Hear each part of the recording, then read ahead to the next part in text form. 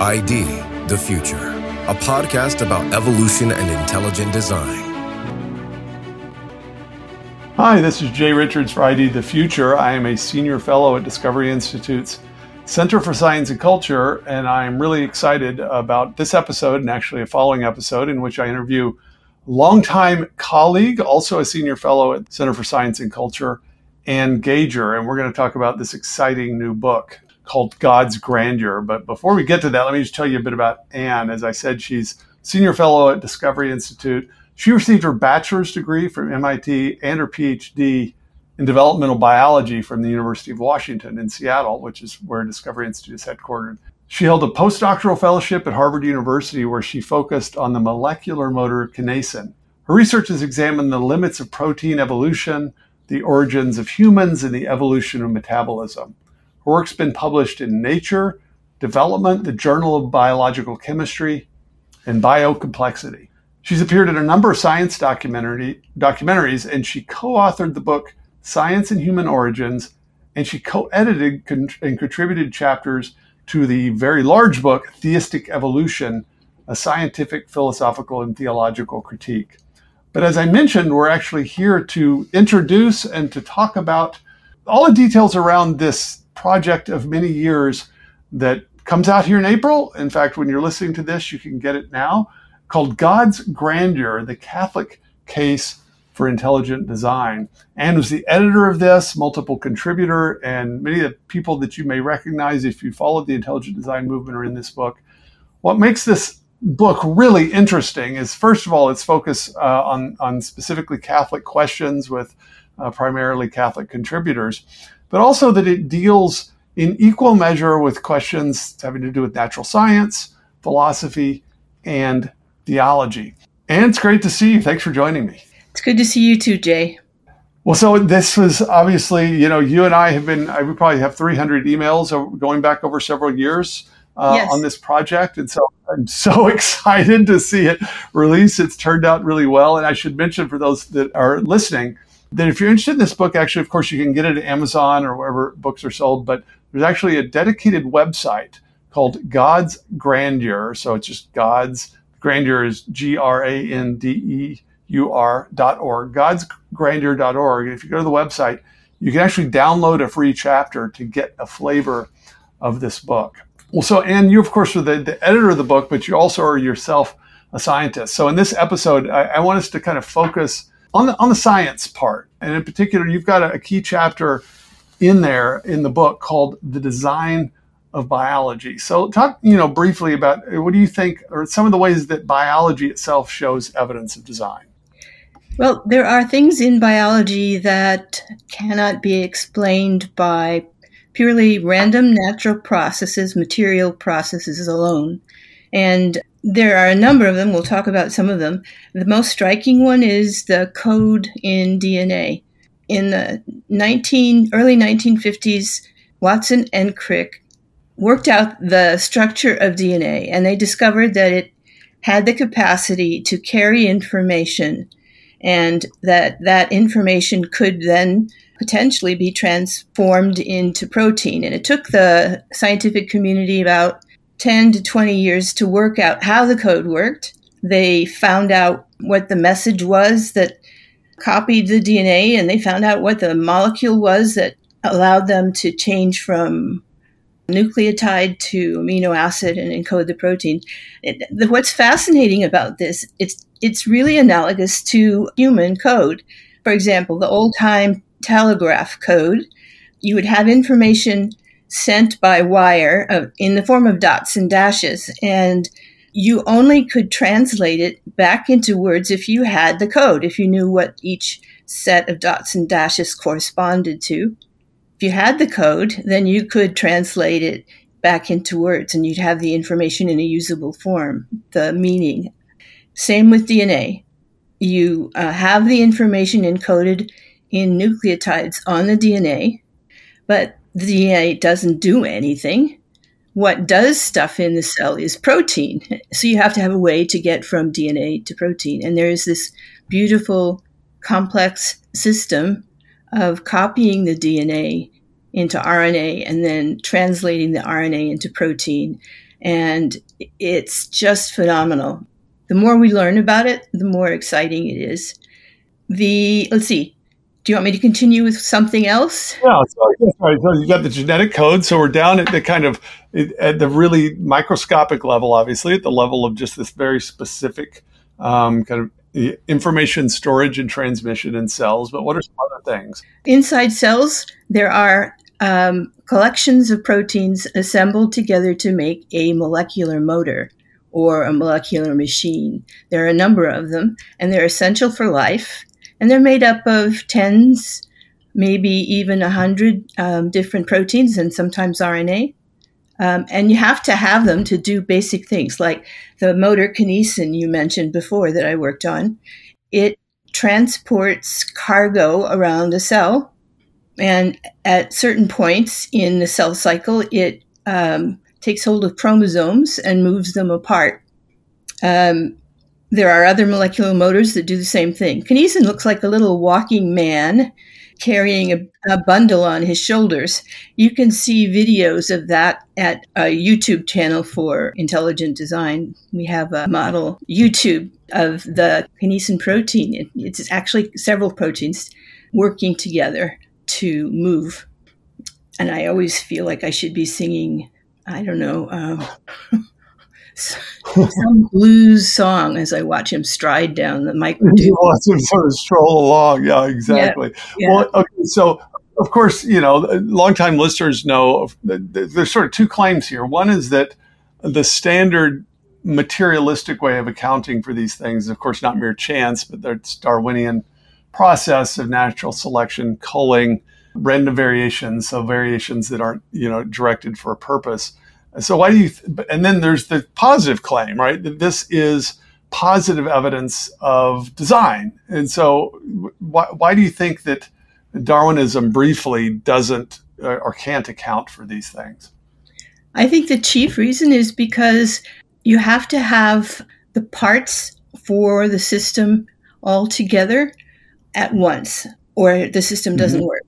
So, for example, to have a functioning cell, you have to have some way to encode information, the DNA, and you have to have some way of translating it to protein, and you have to have protein to make DNA, and you have to have DNA to make protein. You have to have protein enzymes to make amino acids to be able to make protein. You have to have a ribosome to take the RNA and turn it into protein, and a ribosome is made up of proteins and RNA.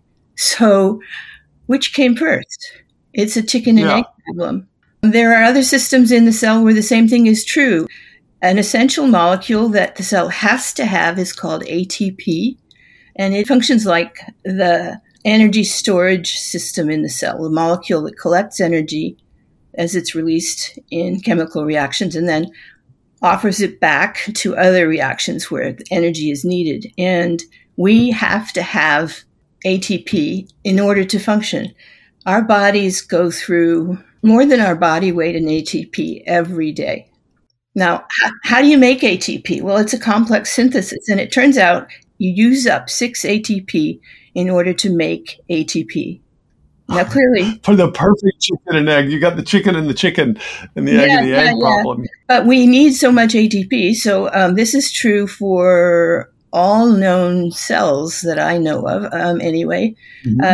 They need ATP, and they have to cycle it, and they recycle the ATP instead of having to make it fresh each time. And there's this beautiful assembly of proteins in the mitochondrion. The one called ATP synthase is the one I'm thinking of, and it functions like a water turbine. It allows hydrogen ions to pass through itself like the water in a turbine, and as the water passes through, it harvests the energy of that passage and turns it into stored energy in ATP. It takes ADP and turns it into ATP, recycling it.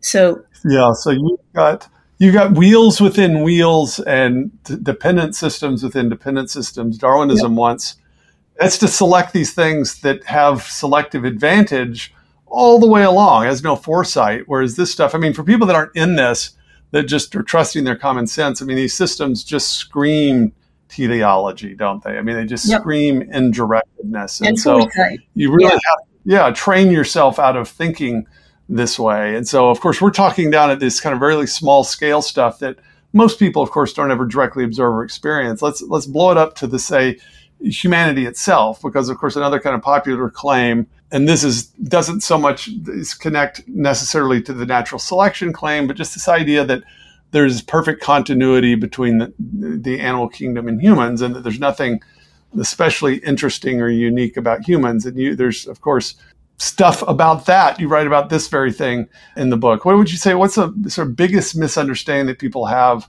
about what science has shown or not shown about this question of human uniqueness? Right now, there are probably two things. One is exactly how similar our genomes, looking at chimpanzees and our genomes, the number that's been bandied about for a long time is 1% or 2%. And the 1% different from the chimp. That's the claim. Mm-hmm. 1 or 2% different from the chimp.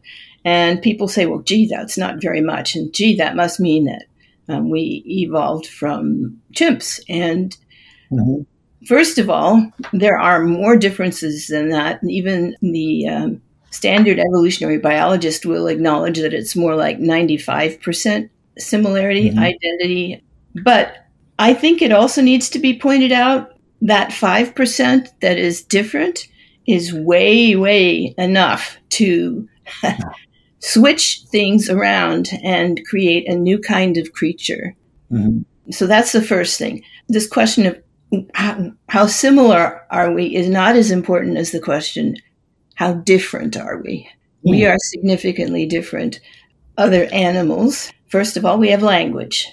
Some scientists say chimps and other animals have language too, but it's not on the level that our language is, as we're talking here. Or if you read a Shakespeare sonnet, or you never hear of a monkey sitting there and wondering where he came from. Now, of course, we wouldn't know that, but the average chimp is spending a lot of time on these deep metaphysical questions. Certainly. They go to college and study how to be rocket scientists too, right? Yeah. Yeah. I mean, and language, just the level of abstraction that we have in language. I mean, certainly animals communicate. Nobody denies that. So yeah, it's not as if we say, well, of course we're different in every way. It's the difference that makes the difference, though, because when I used to hear these kind of comparisons of genetic similarity, said, well, if we're only, even let's say it's 5% or whatever, they say, well, that we're 95% the same as chimps. Well, that implies, first of all, that we're just genes, right? I mean, you could say, well, maybe we're 99% chemically the same. It doesn't mean you're the same thing, right? It's the question, the sort of complex arrangement and the sorts of things that you do with those individual parts. But the fact that every culture and every time and place has recognized the qualitative difference between humans and everything else is itself kind of testimony that at an intuitive level, people recognize this. In some ways, again, you almost have to be trained out of it not to know that humans are not chimps, for instance. They don't have music. We have prehistoric musical instruments that are 40,000 years old. So music has been a big part of humanity for a long time. There's no evidence that chimps have more than maybe pounding on a rock, but it's not intended as music. It's not something regular. It's not or buried in an interesting way.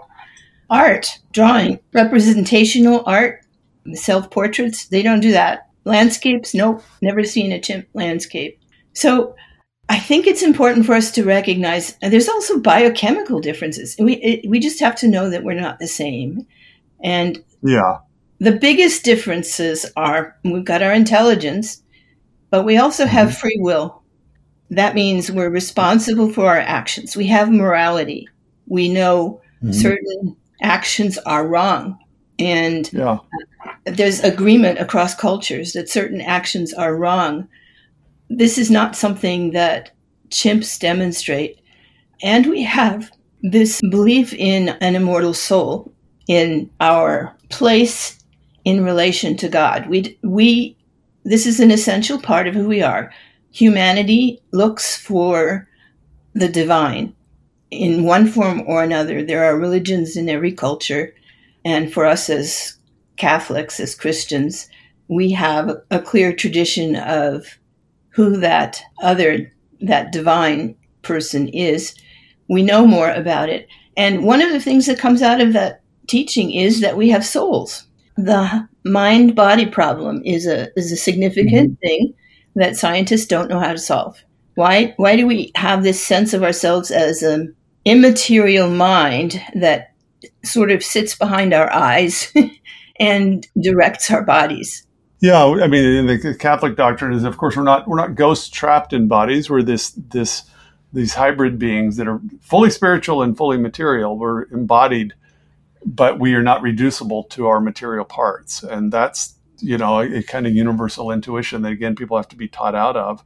But let's talk just about one piece of evidence that, of course, you've talked and written about that's very specific to the Catholic setting, I think, because in some ways, I try to summarize what the sort of, if there's official Catholic teaching on some of these origins questions, is there certain non-negotiables. One, that God created the world, and so the universe is not self-sufficient, or that it didn't bring itself into existence, but that there's kind of flexibility about some of these scientific questions. But there's a very kind of clear line drawn on this question of monogenesis. That is, the claim that human beings ultimately are all human beings, that we share the same parents, as opposed to being, different races or different ethnic groups, maybe having different origins.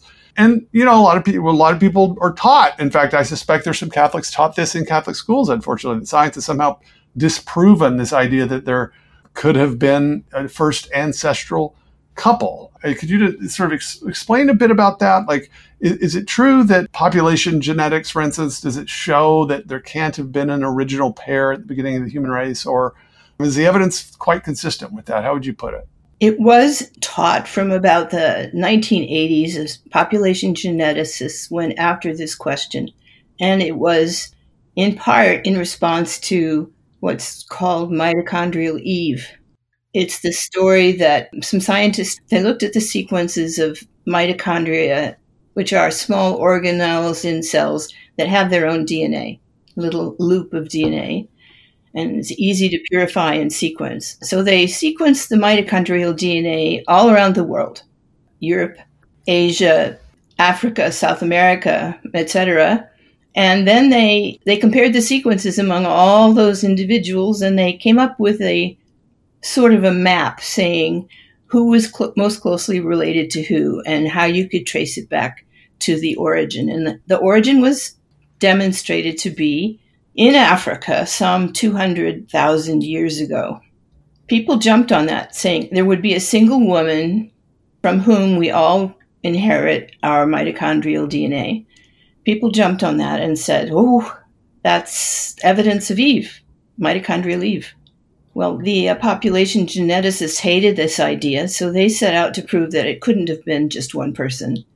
And they had a number of different arguments, but the main one was there wasn't enough time for the genetic variation we have in our population to arise, starting with one individual, that's only one version of the genome, accumulate mutations over time, and then by the time you get to here, we have a certain number of mutations scattered throughout our genome. And actually, most people are very, very similar. We are more similar to each other in our genomes than other animals, but still, you have to account for the differences. And they said it could not be done. So I worked on it's your fault. This part is your fault. Okay, now I'm remembering sort of pestering you about this. About 2011, I got a text from a philosopher named Dennis Bonnet, and he had been working on the question of Adam and Eve, wanted to know how strong the evidence against Adam was. And I said, I don't know, I'll go look. But then he was so excited by that answer that I thought maybe he was a little bit crazy. And I texted you and said, this is what's happened. What should I do? Do I want to get involved with this or not? And you remember what your answer was? I don't remember now. You said, it sounds like destiny. you were the right person to focus on it. And it's a key question, So It doesn't surprise me. I remember talking about it, but I hadn't remembered exactly what I said. Yep. You said, it sounds like destiny. So I started working on the problem and several other people joined, and in particular, a Swedish mathematician named Ola Höster. And he put together a model where we could start from a first pair and let them go through generation after generation. And we keep track of their DNA sequences and their mutations as they accumulate and the branching pattern that happens. Anybody who studied genealogy knows you start with parents and you have 4 grandparents and then you have 8 great-grandparents, and it goes on from there. It sort of explodes out. And if you're going to keep track of all of that, you need a lot of computer memory, which is why nobody else had ever done it. Well, he worked out a way where he could pare down to just the paths that actually ended up in the future, in our time, and just look at those. And so we did it. We used assumptions about how often they had children and how many they had and how many generations between then and now, etc. We used standard estimations from the scientific literature. We wanted to make sure that it was as simple and as straight a model as possible. Yep. We ran it, and the answer was, well, we could have come from 2. Now, it doesn't prove that we did. Sure. It just means they can't say anymore that we couldn't have. That's right. The solid science doesn't show that we couldn't have. That's a modest finding. You don't need to claim more than it shows, but I think it's significant. I suspect the average Catholic would be surprised to hear this, and so that's why I'm really excited about this book. And we're going to talk in another episode about the weird situation in which a lot of Catholics don't want to even have this conversation and why you think that is. And we'll talk more about the philosophy and theology. But we'll end this episode here and then return in the next one. So for those of you that maybe tuned out or you have not heard this whole episode, I'm talking to Ann Gager, a biologist and a senior fellow at the Discovery Institute. She is the editor of this brand new book, God's Grandeur, The Catholic Case for Intelligent Design, that deals with science, philosophy, and theology. We have been talking about the science in this episode, and we'll come back to talk about the other stuff. I am Jay Richards, contributor also to this volume. Really excited to be a part of it.